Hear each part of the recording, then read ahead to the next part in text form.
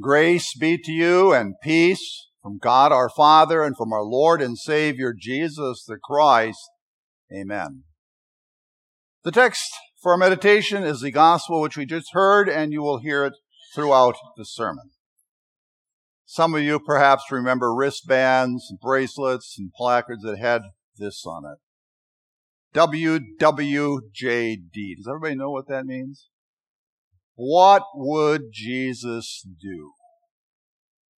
Now, I was never too excited about these. I know some people wore them with good intentions, to think about before they make a decision, before they do anything, to think about what Jesus might do. But that's pretty hard to determine, isn't it? In our society, completely different from his, how do you know what Jesus would do? It isn't that there's always just one thing that would be right to do and everything else is wrong. There can be multiple choices. This is not that easy. There are a number of things we should be thinking about. We should be thinking about Jesus, that he is with us when we make our decisions, what we do in life. Think about what his word has to say about the things we are facing and, study it and, how does this guide us? Those are all important things. But when you think of the question itself, what would Jesus do? And we look at scriptures and see what he actually did. There's one thing that kind of comes to the front a lot as we read scripture, and it's in this text. And we read, he began to teach. He began to teach. How often do we see Jesus in the pages of the Gospels teaching? Quite frequently. Oh yes, we see him performing miraculous healings, calming storms, various miracles. We see him calling disciples, offering forgiveness, and of course we see him trudging to the cross to die for us and then rise again. But there's probably one default thing that in his 3 years of ministry visibly on this earth that he did was to teach. He began to teach. You see at the beginning of this text and at the end. He goes on to other villages, teaching. So it's clearly something important, and we want to look at that today in the light of what he did here in his hometown and simply consider and think about, how he began to teach. If we start close to the beginning of our text, we read again, when the Sabbath came, he began to teach in the synagogue. And many of you heard him were amazed.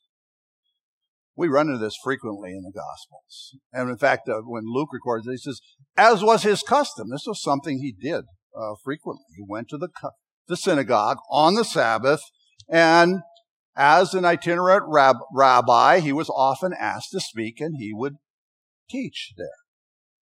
Now, we should note, the synagogue itself was not a God-ordained institution. It's not part of God's law that he set up through Moses for his people, Israel.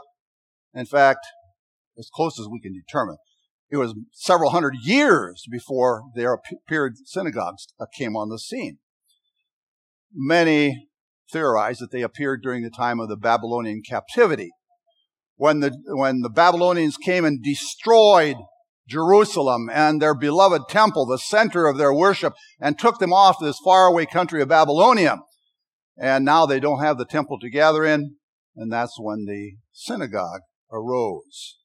Before that, Jerusalem and the temple in Jerusalem was the focus of their worship. Now, it is true that God did set up the Sabbath day to be a special day. He told them to make the Sabbath day, the seventh day, holy, to set it apart. That's what really holy means, to set it apart. They would work 6 days. On the seventh day, they were to stop working, not work, and set it apart and make it a special day that way. And he said one of the reasons for this, he says, of course, besides getting the rest that you need, is I want you to have an opportunity to reflect on how I have made you holy, set you apart from all the people of this world, made you my people. I want you to take time to think about that. And so once the temple was gone and they were in a faraway place, it seemed logical that on this Sabbath day when they would stop working, and think about God's work, that they would, okay, let's gather together and do this together. Well, maybe we need a building for this. And they built synagogues.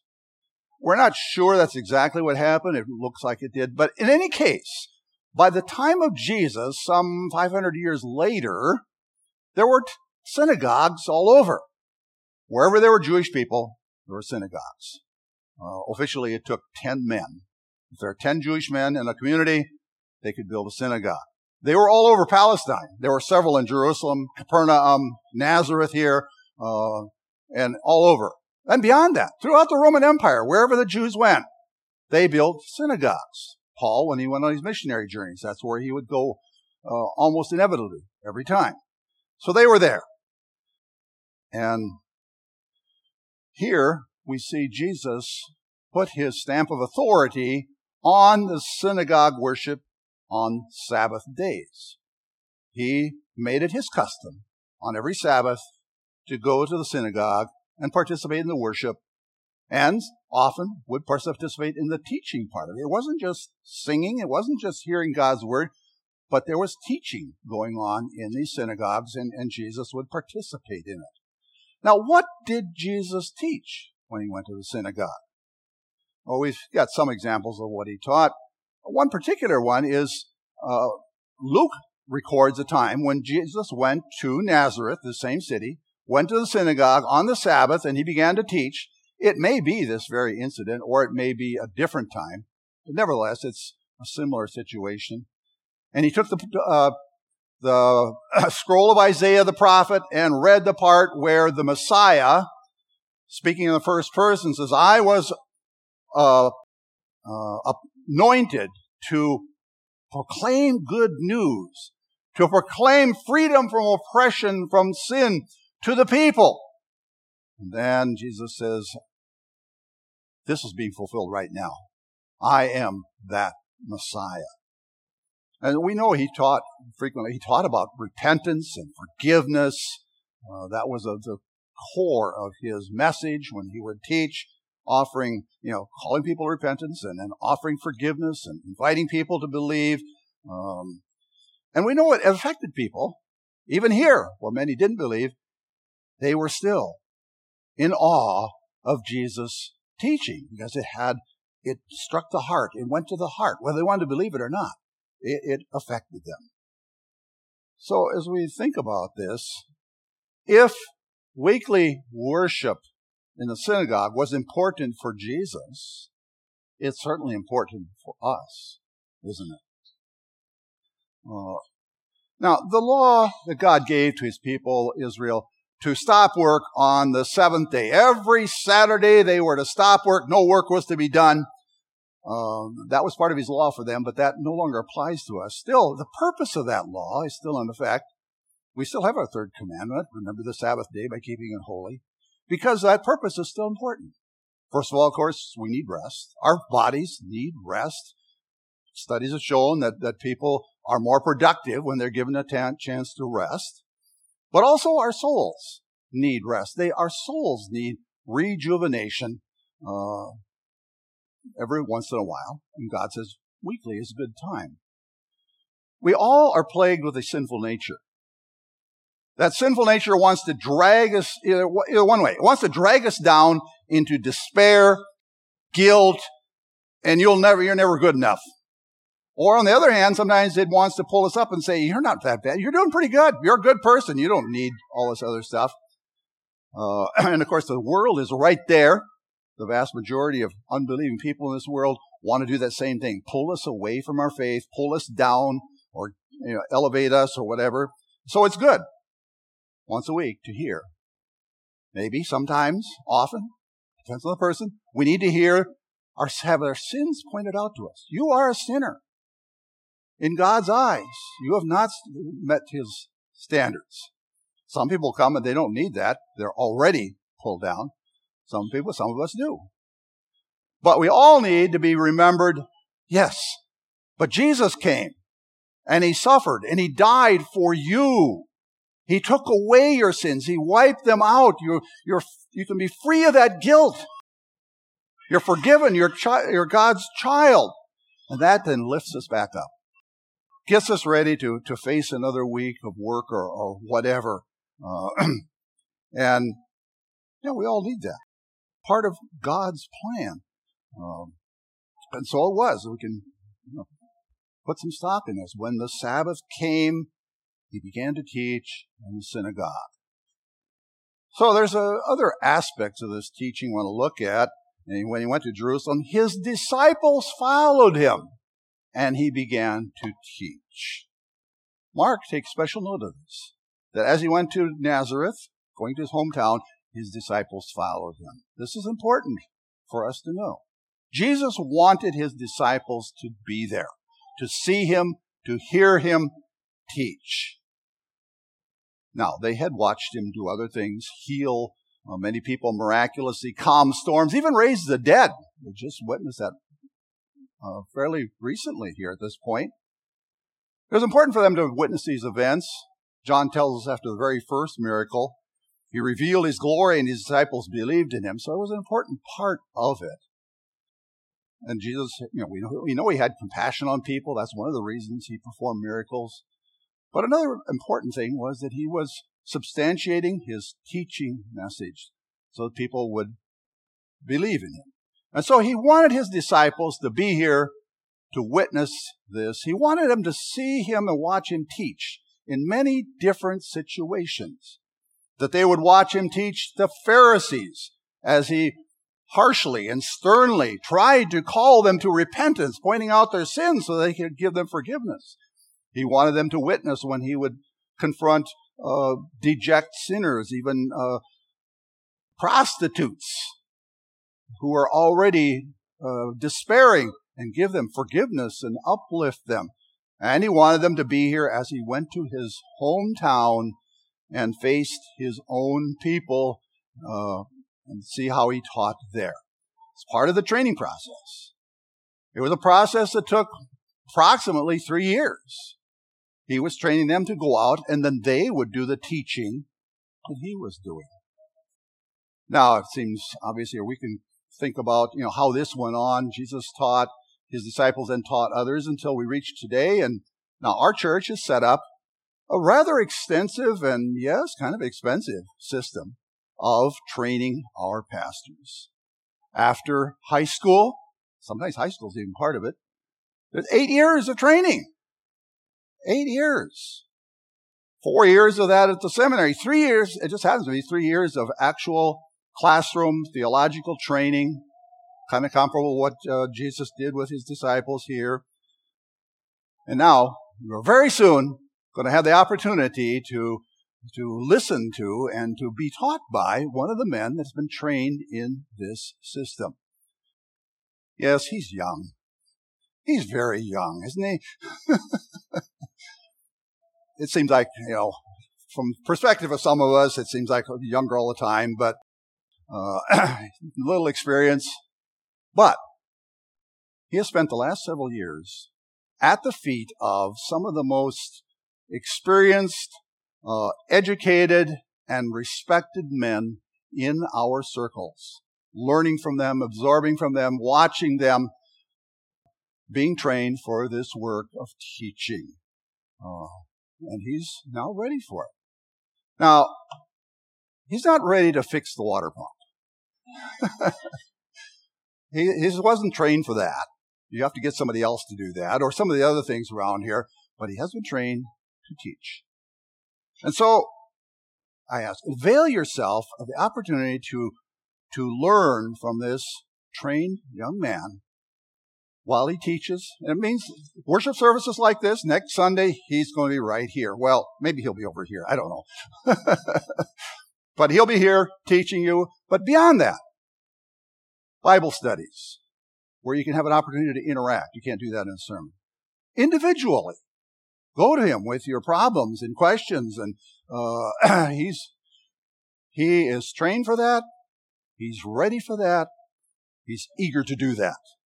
And so that's an important part of this. And Jesus began to teach. He was training others, and we see that. Then we see another aspect of it. We've kind of brushed over it, but he says, Jesus left there and went to his hometown, and he began to teach. according to this inspired account, this is why he went to Nazareth, his hometown, to teach. Now, certainly, we can imagine that he talked to his friends that he had made when he was younger, his family, who was still there. Apparently, his sisters were still living there in Nazareth. But that is not recorded for us in inspired writing. What's recorded is that he taught. He went to his hometown to teach. And it's not an easy situation. He left as a carpenter. He comes back as a rabbi. Wow. They remembered him as a kid in the streets and later as their fix-it man. And now he's a respected guru in society. Come on. I don't know if I'm ready to accept this or not. That was only part of the problem. His teaching would involve telling them about spiritual things, talking about their spiritual life, confronting them with sins perhaps. That's not easy to do. And but that's what he did. And of course, we know the reaction, or the general reaction. You know, we read again from this text. They asked, where did this man learn these things? What is the wisdom that has been given to this man? How is it that miracles such as these are performed by his hands? Isn't this the carpenter, the son of Mary, and the brother of James, Joses, Judas, and Simon? And aren't they, his sisters, here with us? And they took offense at him. They couldn't accept the fact that this was the Messiah. This was an accomplished guru or rabbi in his own right. There had to be somebody pulling the strings. Somebody gave him this stuff. That power, that's somebody else working behind the scenes. It can't be him. Then they took offense at him, and they wouldn't listen to him. And Jesus knew this would happen. He quotes a proverb to them. A prophet is not without honor except in his hometown and among his own relatives and his own house. Still, he went to his hometown where he began to teach. They needed to hear that call to repentance. They needed to be offered forgiveness. They needed to have a chance. And there were some who did believe. In many places Jesus went, there were throngs of people who trusted that he could help them, and they brought their sick to him, and Jesus healed them. Here they did not believe him, so they did not bring him their sick. Most of them didn't avail themselves of his miracles, but some did. So there were a few that came, and Jesus put his hands on them and healed them. So these are the ones that believed, a few, and that's why he came and began to teach there for these people. Now, it's no easier today to talk to someone close to you about spiritual matters, especially if you have to confront them with some sin or something that's been done wrong. It's not easy. And there's a good chance you could lose a friend. But we want to teach. We want to show these things. These are important. We don't want people to be lost for eternity in their sins. So we will be strengthened like Jesus was to go to our people and confront them with these things. Talk to them. And when the thing is flipped, if you were on the receiving end, if somebody close to you comes to you and says, I've noticed you've been falling into this sin or whatever it is. Listen with patience.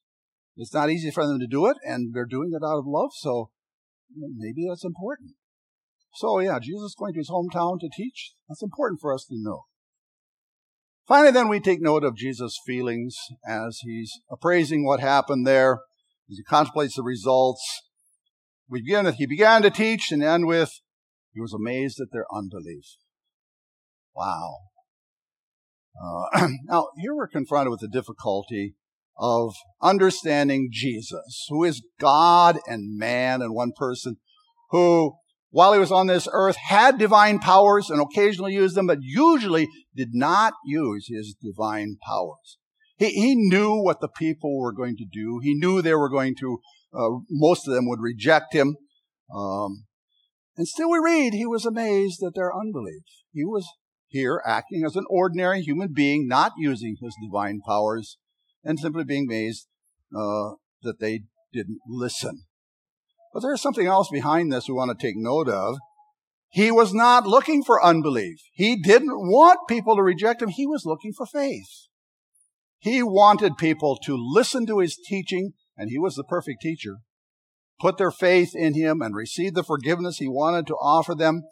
That's really what he wanted to do. People to put it in their hearts, to trust him, to believe.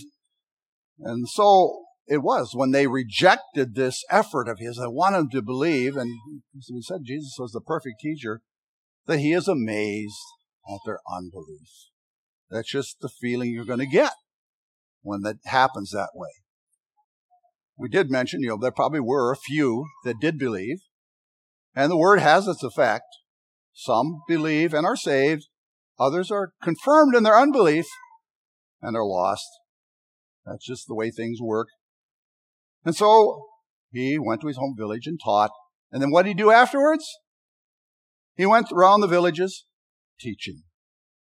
Despite this rejection, he continued to go on and teach. This is what he came to do. This is what is important for people. So we go back to our original question. What would Jesus do? What did Jesus do? He began to teach. And we can be thankful that he came into this world and began to teach for us. We can be thankful that he reinforced the God's tradition for people that weekly they gather and listen to teaching from God's word, and that he enforced this. We can be thankful that he showed himself teaching with his disciples, training the next generation to teach. We can be thankful that he went to his hometown, to his own people, to other people, to us, to teach them, even though he might be rejected. We are thankful.